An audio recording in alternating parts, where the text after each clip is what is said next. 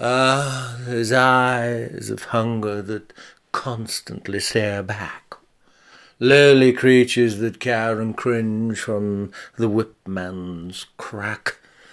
Yes, they be worthless pieces of profanity that plead for clemency in Christianity, but they really are just a collection of sapiens, scrapyard humanity.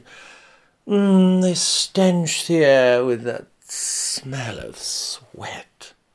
But mark my words, they're ready for attack. Even when they're tied onto the torturer's rack. They are resilient to ridicule and resentment. Mere dust to be shaken from the rider's back. They beg and they brave for back sheer. I say let them live in the gutter.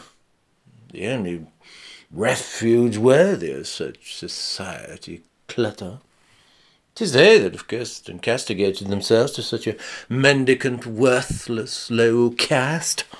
Why should I waste my time and money? Better to hold one's nose, close your eyes, and walk quickly past. They are such a terrible, burdensome beast. At least with cattle and sheep, you can boil them down for a feast.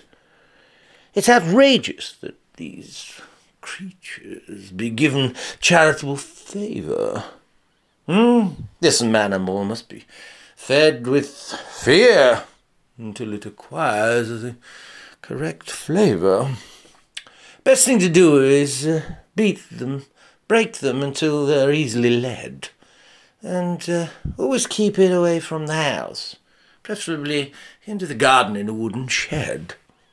Work them from sunrise to sundown, and give them a day off when they need to be bred, or preferably when they're dead.